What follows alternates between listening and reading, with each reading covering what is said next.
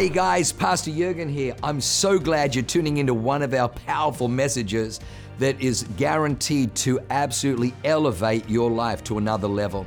At Awaken, we only want to preach fresh, real, powerful to help you grow stronger in your walk with God, develop your faith so you can take more territory. I'm praying that God blesses you and enriches your soul as you listen to this amazing word from God. God bless you.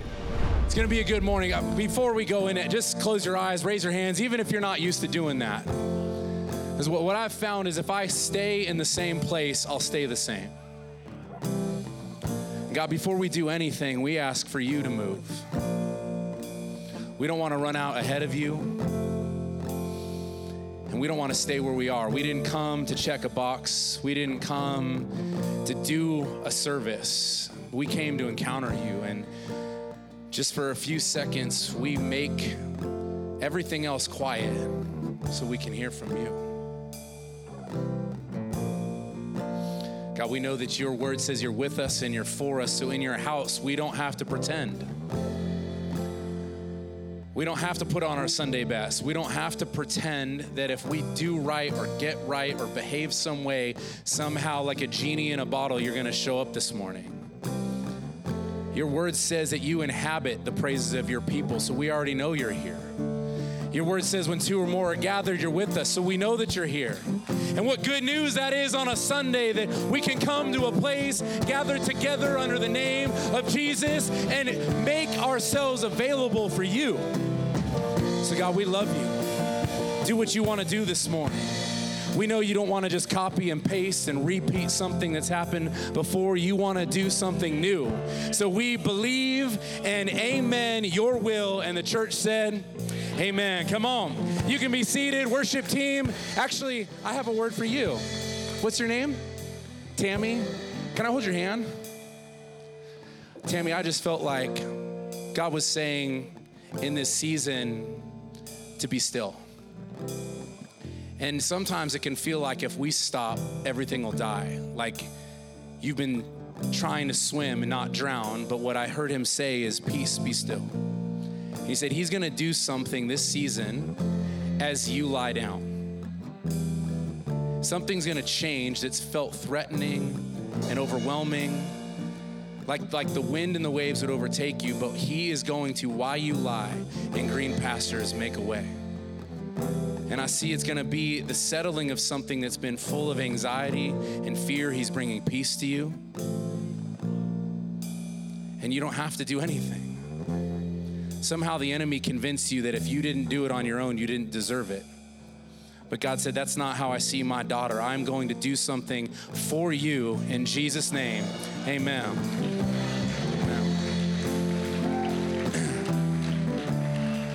I got a word for one other person, and you have the most intimidating beard in the room, and you probably hate that I'm calling you out, but this handsome man right here, is this your wife you're sitting next to? You right here? Yeah.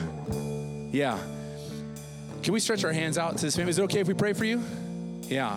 What I heard the Lord say is especially for you, sir, that there is a door that's been locked for everybody else, and you're the key to open it. And there's been a tendency in your past because of what you've been through to hide in the back because it felt like showboating. It felt like to be in front, it was like glamour seeking. But God said he didn't create you to be hidden under a basket. You're the key to this door, and you're also the light to that room. And so it may feel like a stretch, but what I see in this season for you is you're gonna step into and open something for an entire generation. And even for a cul-de-sac, even for a community, you are the key to unlocking that freedom and that hope, and you're gonna be the light that shines bright. So God, I thank you for the favor and the courage that's on this man. I thank you for the anointing that you've put on his shoulders. And I thank you that although it can be uncomfortable to step out, he's not stepping off a cliff, but into your favor. It's a shield around him and his family. In Jesus' name, amen. All right, this time you can actually be dismissed. Thank you, worship team. What an incredible, incredible presence. Well, yeah, let's go. How many people have never heard me speak before? Should be all of you, because I've never been here. What's that? Podcast, maybe, yeah. There's a lot of good podcasts. You probably skipped over mine. I'm excited to be here. It honestly doesn't really make any sense that I preaching at a campus in Salt Lake. Like, if you would have seen my life and what I've done and the mistakes I've made and the things I've blown up and the train wreck that was Mike Finn, to ever think that I would be entrusted in a church to steward anything is miraculous. Never mind to be speaking to a church. And I just want to, for 1 minute, you may be new here, but one of the things that we do as a church is honor. And it's not, we don't do it out of ritual or routine, but what your campus pastors have done here is remarkable. And I just want to honor the Tuggles for what you guys have sown into this city, what you've sown into this church, what you've sown into this community. It is not easy to pick up and move to another city and start a church. That is a very hard thing to do. So I just want to say thank you for your friendship, but also you inspire us. And you inspire all the churches in San Diego because of how beautiful and how committed you've been here. And also to Pastor Jurgen and Leanne. For those of you guys who don't know our our senior pastors, they are, I cannot even think of a business person that's as brave or as fearless or as inspiring as them. I mean, we just heard last year, so we have 6 campuses. There were 110 people who preached in our campuses. For those of you who don't understand that, most churches have one speaker. And Pastor Jurgen and Leanne are so good, it literally could just be them all of the time. But he's decided to say, I will call out the best in my church and I will raise up leader after leader after leader. To have 110 different people preach. There's only 52 weekends. That's radical trust. And I just want to honor them for what they do for our cities and that they could have stopped at 4 campuses. They could have stopped at 5 campuses. They could have stopped 100 times, but they keep saying, I will go because God's given them a mission and a calling. And it's one of the greatest honors to serve under them and be a part of something that they're doing. But we're here for freedom.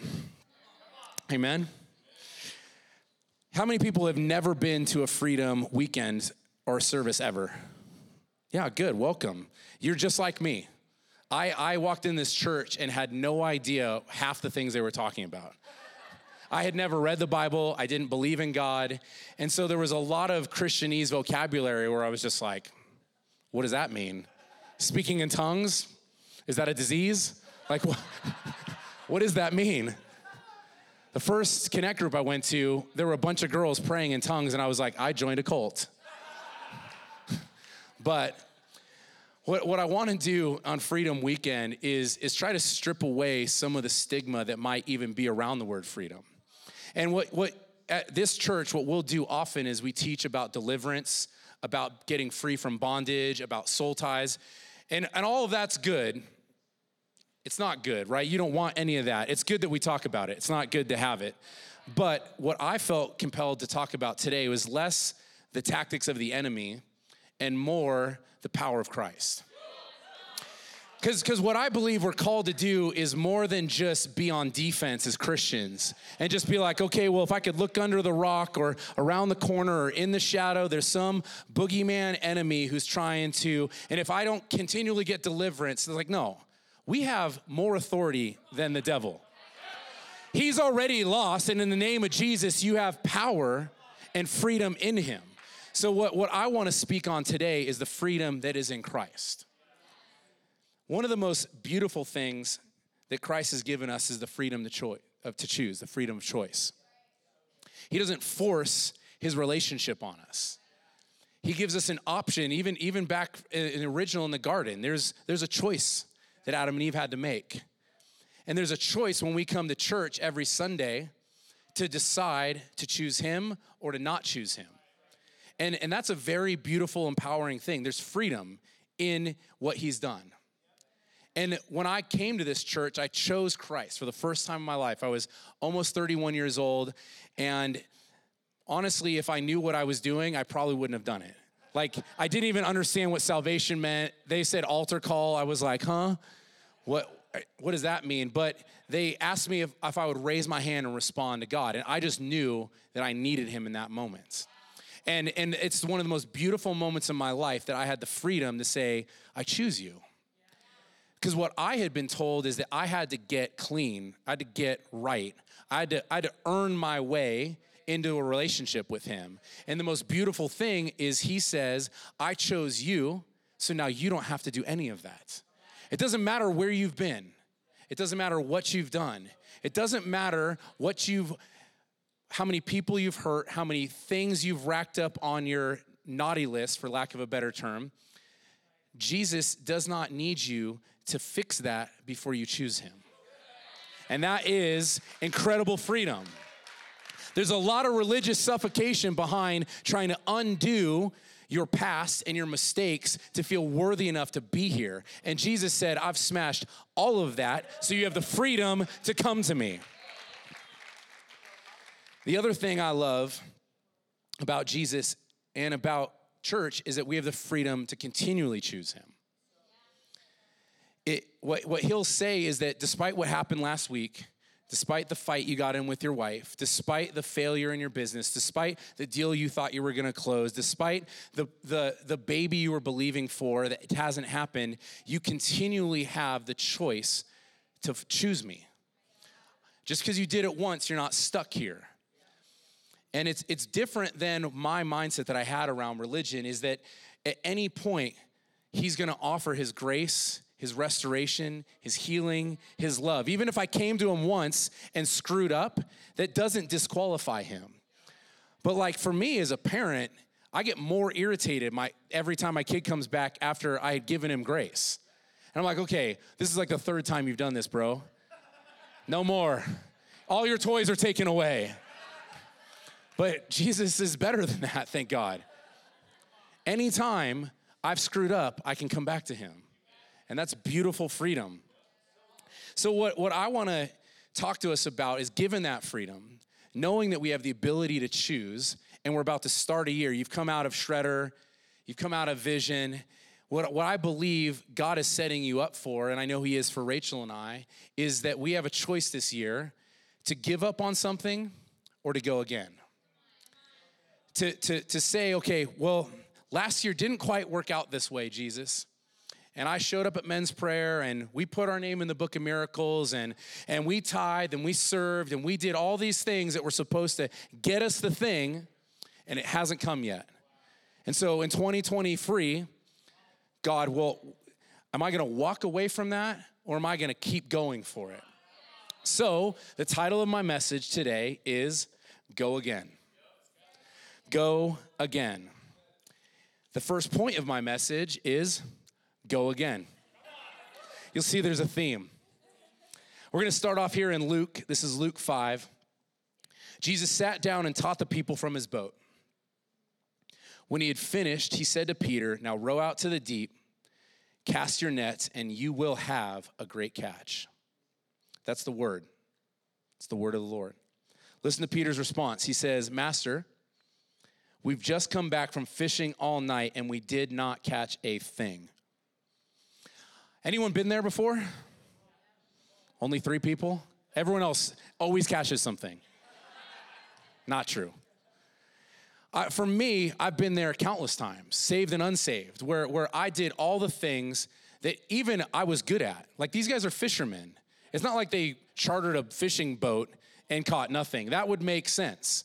But if your job, your livelihood, your whole life is to be a fisherman and you catch nothing, that's failure. My job, I have a degree in economics. I do commercial real estate. If I can't do a deal, that's not because I'm not good at it. It's because I failed. And so think about the cost, the penalty, the weight, the shame, the fear that would come from the thing you're really good at, that you've done your whole life, produce nothing. But listen to Peter's response, though. It's compelling to me. It's convicting to me. He says to Jesus, but if you insist, we will go again, let down our nets because of your word. There's a lot in there to unpack, but I love his response is, if you said it, I'll do it. At your word, I will go again. His word is, I will produce something if you don't give up. Now, what I like to try to do in these stories, because they can almost become childlike, right? David and Goliath is this goofy cartoon, or whatever you look at, it almost becomes powerless because we take away how real that story is. But imagine if you're the fisherman. Like, to me, I'm on the boat and a carpenter's telling me how to fish. Like, bro, what are you talking about? You don't know me. You build tables.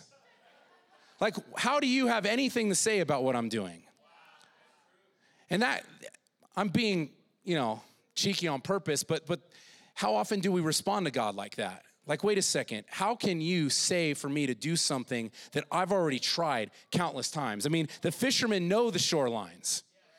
They grew up there. They know where the fish go. They know the tides, they know the wind, they know the waves. They know every pocket of where the fish are. And surely they tried it all because they caught nothing. And Jesus, some carpenter that they barely know, is telling them, go again. The only difference there is they don't see him as a carpenter. They see him as Lord, as Savior, as Master. And they see his word as the word of the Lord. And I wonder how many times can we discount what we were told and bring his word down to a carpenter level? How often can we go, okay, well, I don't know, maybe he didn't say it. Maybe he didn't mean it. Maybe he's not trustworthy. Maybe he's not faithful. But if you see him as Lord and your Savior, you can say, at your word, even if it doesn't make sense, even if I'm tired, even if I'm disappointed, even if I'm frustrated, even if I feel like a failure, I'll go again. It's fascinating. And again, convicting to me that despite their experiences and their knowledge, they trusted God. They hadn't seen Jesus multiply fish before. Like, it would be a lot easier if they're like, oh, that's the guy that brings all the fish. Yeah, we'll go again. It had never happened. There was no precedent for them to trust that this guy could make something out of nothing. But they did it anyways. They went again at his word. And what Jesus was really doing is offering them a choice, like we have today. He's saying, you have freedom. You have the freedom to throw the net back in or not. Do you want something or not? How bad do you want what you came out here for? It's a choice of freedom to say, I'll trust you over circumstances. I'll trust you over my experiences. I'll trust you over the thing that I can only see, which is there's nothing. And what I love in Luke later on, in Luke 1:37, it says, for the word of God will never fail. And this is clearly what the disciples had figured out, is that if I can stand on his word, then it will come true. I can stand on circumstance or I can stand on his word, and they responded in faith. Amen? Is that good? Doesn't matter if it's not, I'm here. And we have 21 more minutes. Point number 2 is go again. So this is Jesus and the fishermen again. This is John 21:3. Simon Peter says, I'm going out to fish. He told them, and they said, heck, we'll go with you. They went out, got into the boat, but that night they caught nothing. What's beautiful to me about the parallels in this story is these guys had been with Jesus and can still see failure. Because it can be discouraging to come to church and be close to God and see him move, but then go out and step into something again, and there was nothing to show. There was nothing. I mean, how discouraging must that be? Look at Jesus' response. It says, early in the morning, Jesus stood on the shore, but the disciples did not realize that it was Jesus. I mean, there's a lot in that too. I mean, how many times is Jesus close to us and we don't realize it? Because what they should have learned last time is if they fish without Jesus, they catch nothing. But here they are, fishing without Jesus. I've done that a lot. I'm not pretending I know more than the disciples. He calls out to them, he says, friends, haven't you any fish? I don't know about you, but for me, Jesus has a lot of sarcasm because he knows the answer. Like, to me, he said that teasingly. Like, hey, boys, you fishing without me? How's that going? How's that working for you?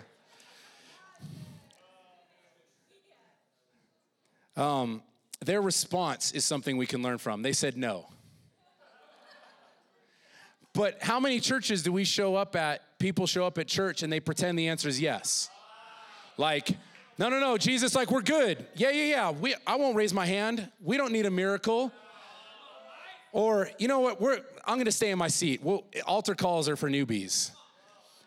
But like, do you need something from him? He's asking you this morning, will you respond to me? Have you caught anything? Do you need me? Is there anything that you need me to do in your life?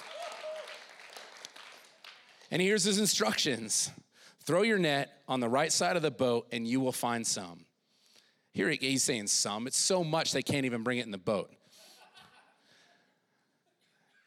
What I like to do here in this story, again, is look at parallels. Like, imagine the grace it takes Jesus to show back up and deal with these guys. Like, they have abandoned him. They've denied him. They betrayed him. To me, that's plenty to just go, yeah, they caught nothing. I'm going to go find another 12. Because that's how I feel. If I screw up and deny Jesus and blow something, start to look at something I shouldn't have, start to get angry about something, start to fall off and have a failure, it's really easy for me to think that Jesus won't want me to come back to him. But Jesus offers them the opportunity, the choice, the grace, the love, the provision to restore something he had already restored.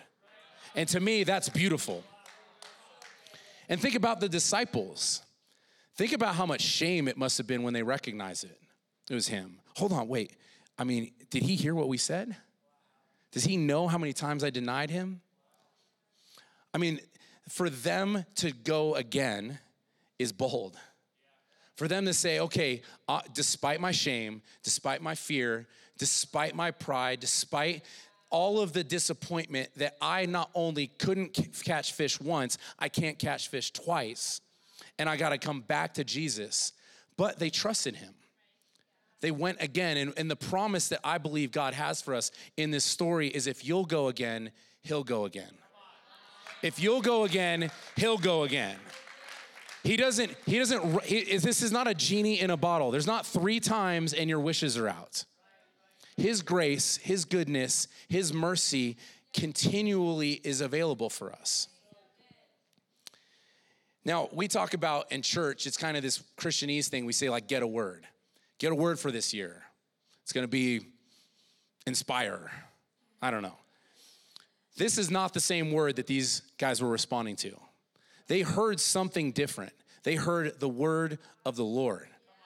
And my challenge to us this morning is, what is he saying to you for this year? What word in his book are you standing on? Not what word did Tony Robbins or somebody drop out there like boss mode. That's not a word to stand on.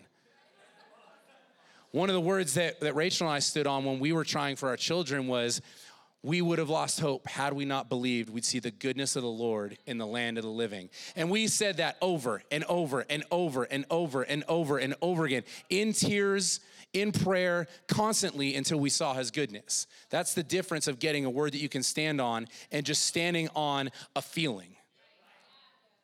The Bible says a man who hears his word, the word of the Lord, and puts it into practice is like a man who builds his house on the rock. The rain can come down, the streams can rise, the wind blow and beat against the house, but it did not fail because it had its foundation on the rock. Get a word this year that's rock solid. Get a word from God that despite no matter what you feel, you can go again on. Amen? Point number 3, guess what it is? Go again. I'm not being lazy. To me, what God was saying is it's that simple. You don't need 3 different points. Sometimes one word from God can be all you need to step out into something. Now, what I'm aware of is that I'm effectively a stranger to you. I mean, I go to another church in another city that happens to be called the same name as yours, but you could very easily do what the disciples could have done is, who are you? Mike, you don't know me. You don't know how hard my year was last year. You don't know what I've been through. You show up in your skinny jeans and your hair is way too much product in it. And,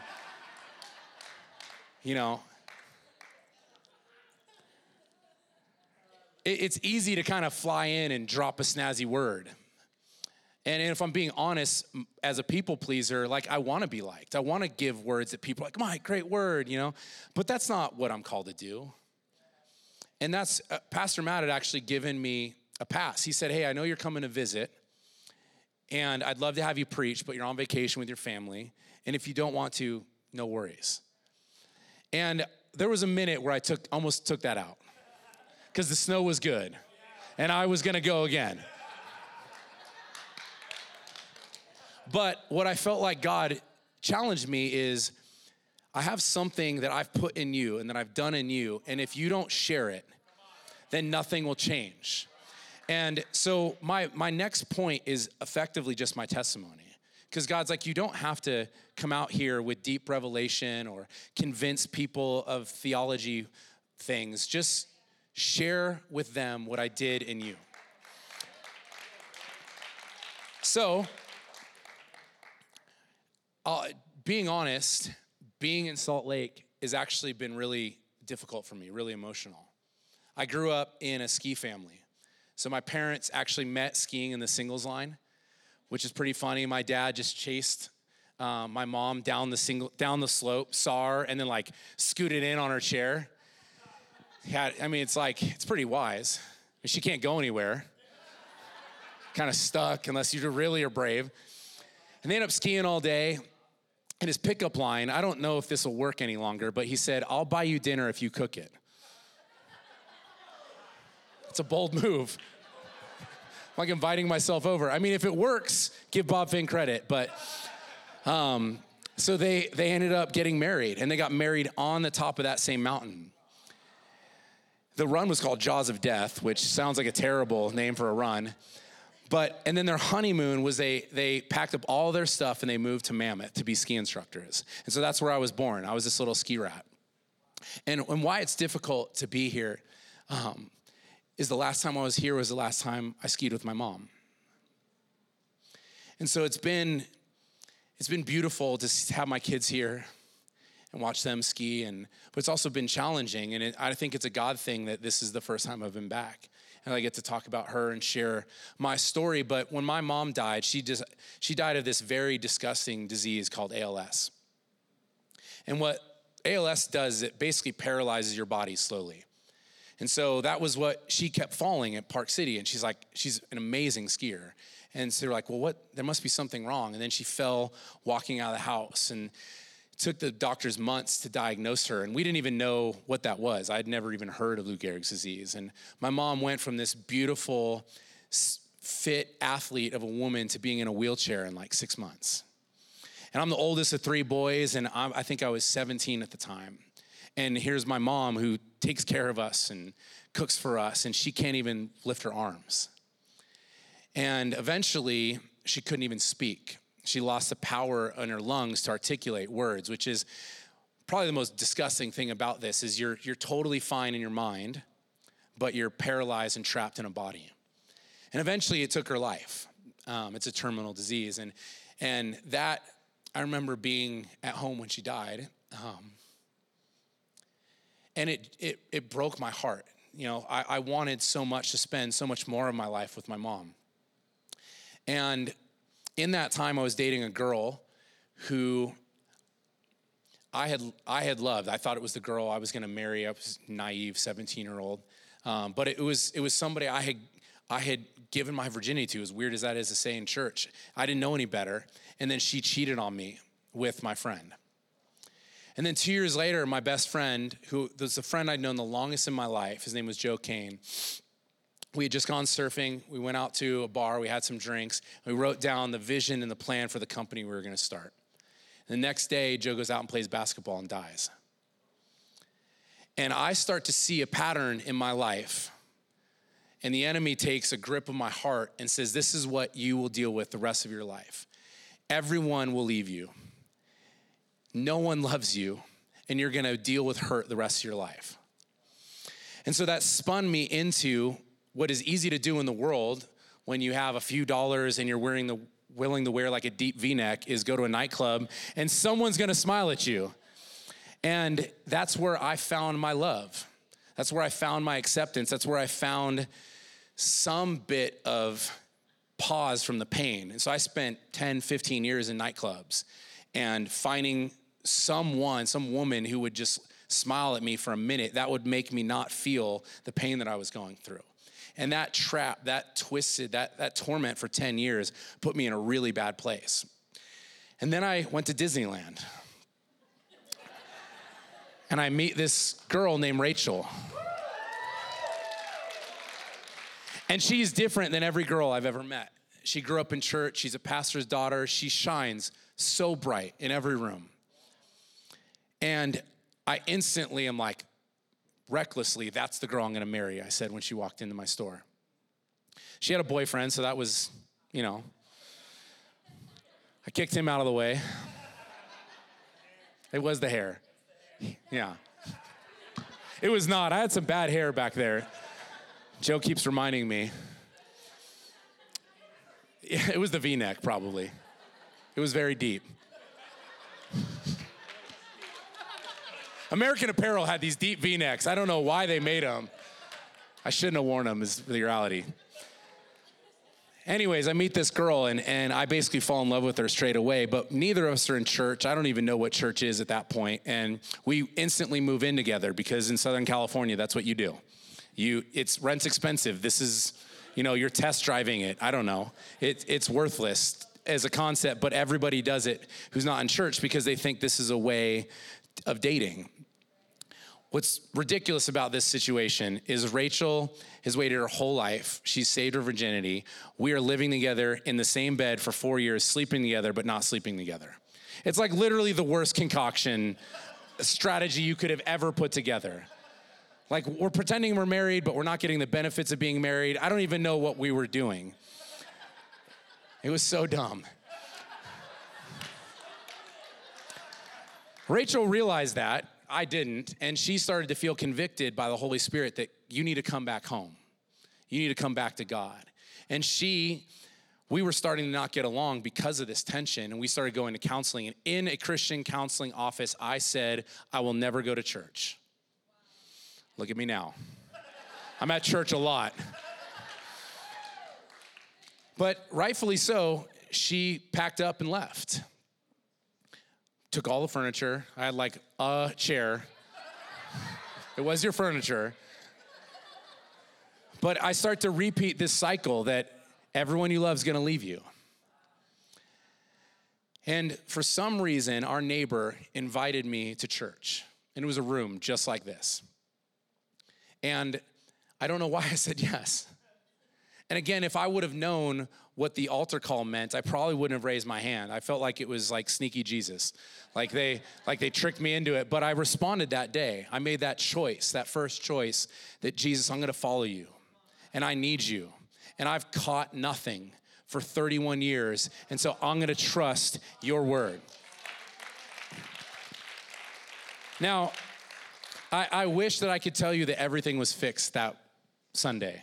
Like all the pain went away, all the hurt, all the mess, all the things that I had carried in were instantly healed. But honestly, since the 12 years since we've been in church, we've had to walk through even harder things.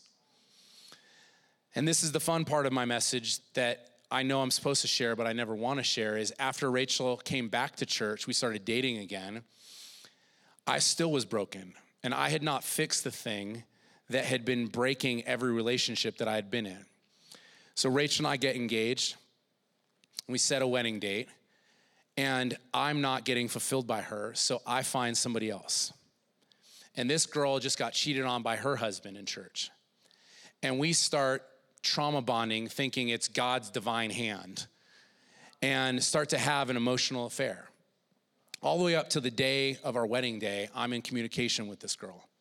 And we're talking about whether or not I should run away with her. No one knows this. My pastors don't know this. Rachel doesn't know this. My family doesn't know this. And I'm honestly so scared that I don't know what to do. I just show up and get married. And then we go have our honeymoon, and this beautiful woman who's waited her whole life to share that moment with me, we then get home, and she finds the emails and the text messages. And it shatters everything, shatters our foundation, our marriage. It train wrecked all the things that we had been working so hard for. We almost got divorced that year. We took all of our honeymoon money, probably 20 grand, and dumped it into counseling. I was going 2 to 3 times a week to AA meetings and 2 or 3 times a week to counseling with my wife just to fight to stay married. And it was not producing fruit. That same year, we start getting notices from the IRS because conveniently, I left out of our vows that I had like $100K in IRS debt. So here's this woman now having to not only deal with my infidelity and my fear and my brokenness, but also my mistakes. And they're threatening. I mean, the IRS does not call and ask you how you're doing. You know, they're not like, oh yeah, is this a good time? It's pretty haunting to go to the mailbox and wonder what letter you're gonna get from them. We had a surprise layoff. Again, I have a career in commercial real estate, and I have a degree. I mean, this is something I'm good at, and I walk into a meeting thinking I'm gonna get my bonus from the profits we just hit, and we lay off 50% of our staff, which includes me.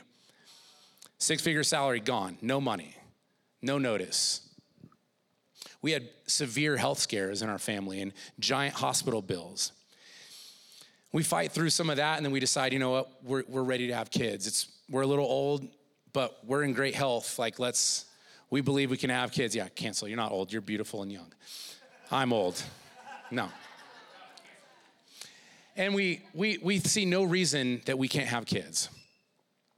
But we try, get pregnant right away, but then we have a miscarriage.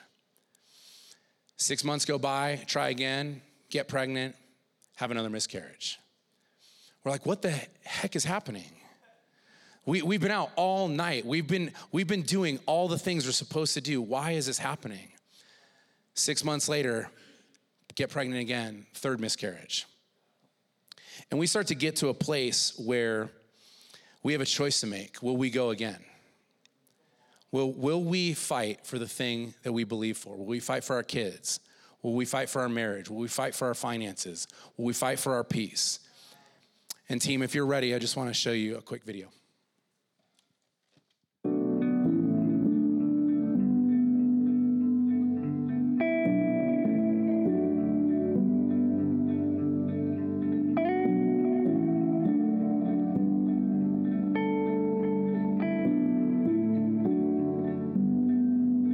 Searching for an open door. I was looking for a peace of mind. It's a feeling that I tend to get.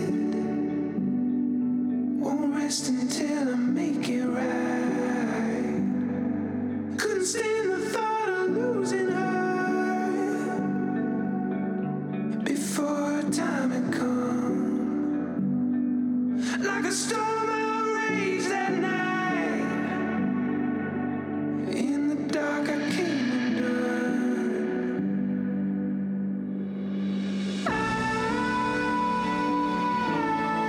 Oh, this house I will not to rent, so you can make it out.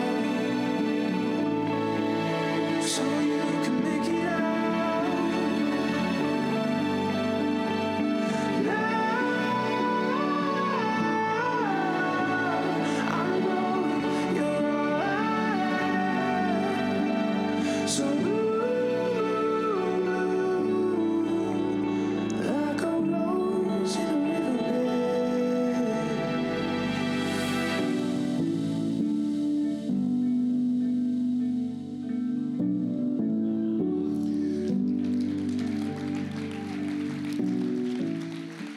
That actually has nothing to do with my message. We're launching a fragrance company next month.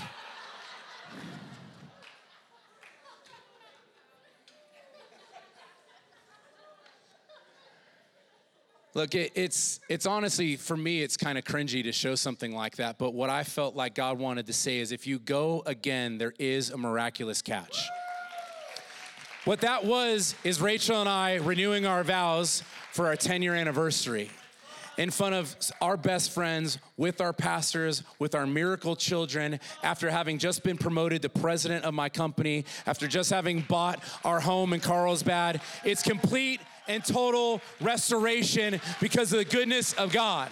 Because if you'll go again, he'll do it again. If you won't give up on hope, if you won't give up on faith, if you'll try again, if you'll believe again, if you'll trust again, if you'll go again, he will move. And I believe I'm here to impart that to you. Because once you get it, it's not meant just for you. It's meant to get through you.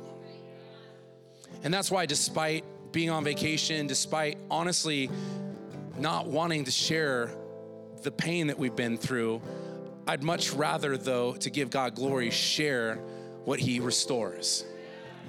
Not put on a mask, not pretend we're all good, not do a little sermonette that you forget by tomorrow that made no impact, but to impart something that will get you to go again.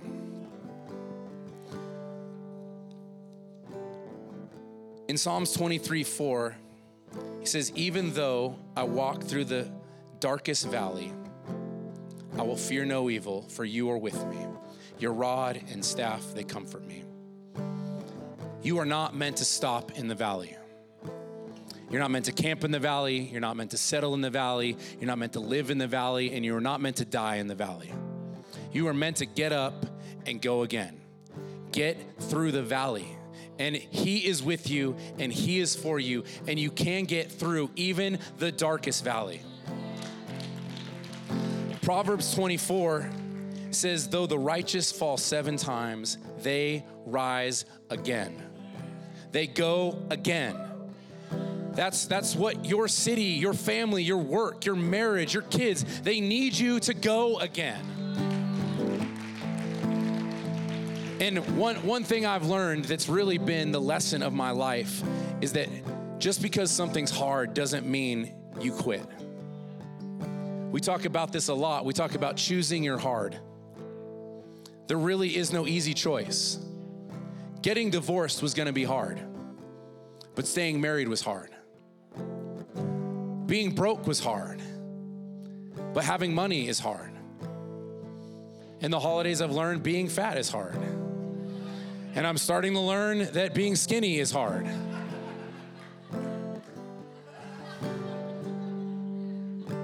There's no easy way out, but there is a way that if you do it with God, it will be hard, but it will be worth it. Real quick, as we close, there's 2 lies I want to break, because the only reason that you wouldn't go again is for one of these 2 reasons. The first is fear. Fear that it will happen again. And I've had to deal with that many times. Start a new business. Well, what if I get laid off? Believe for this thing. Well, what if it doesn't happen? Trust this person. Well, what if they hurt you? The only reason you would not go again is for fear, but the Bible says you've not been given a spirit of fear. In Isaiah 41, he says, do not be afraid, for I am with you. Do not be discouraged, for I am your God. I will strengthen you and help you. I will hold you up with my victorious right hand. That's a word that you can hang on to. That's a word that you can say, I'm stepping out and trusting you, God, not anybody else, and I'll go again. That will break fear over your life. The second is guilt, that somehow you think you deserve it. And that's the lie from the enemy, that you deserve the mess you're in. But the good news from the gospel is that we actually, through Jesus, get what we don't deserve. We deserved hell. We deserved the punishment for what we did, but he actually took it. He actually became the thing that I had done so I could receive what he was. And so do not let fear or shame lie to you any longer. Get up and go again. I'd like everyone to stand real quick. We're gonna close. We're gonna have some time for ministry. I just want to pray over two groups of people real quick. And I'll make this as least Christianese as possible. If you want to choose Jesus this morning, I want to give you the opportunity to do what I did. It's as simple as that. Is that he's saying, I sent some guy from San Diego to say something to you. Will you choose me? For the first time, or maybe for the second time, or maybe for the 10th time, you feel like you're not close to Jesus and you've walked away. You've chosen something else. If that's you today, with every eye closed, every head bowed, I want to give you a choice real quick, an opportunity, super simple, to just shoot your hand up. It's that easy. Just say, today, Jesus, I want to choose you. So on the count of 3, if that's you, I want you to raise your hand. 1, 2, 3. Come on across this room. If you believe that today, super simply, you just want to raise your hand and choose Jesus, I want you to, even if it's one hand. God didn't do this entire service so you could stay exactly where you are. He didn't put on a Sunday service so you could pretend that it's scary to raise your hand in a room where everybody loves you and actually is waiting to celebrate if you'll raise your hand. Is there anyone here that wants to go again? Anybody, real quick, that wants to raise their hand? Awesome. Come on. I see that hand.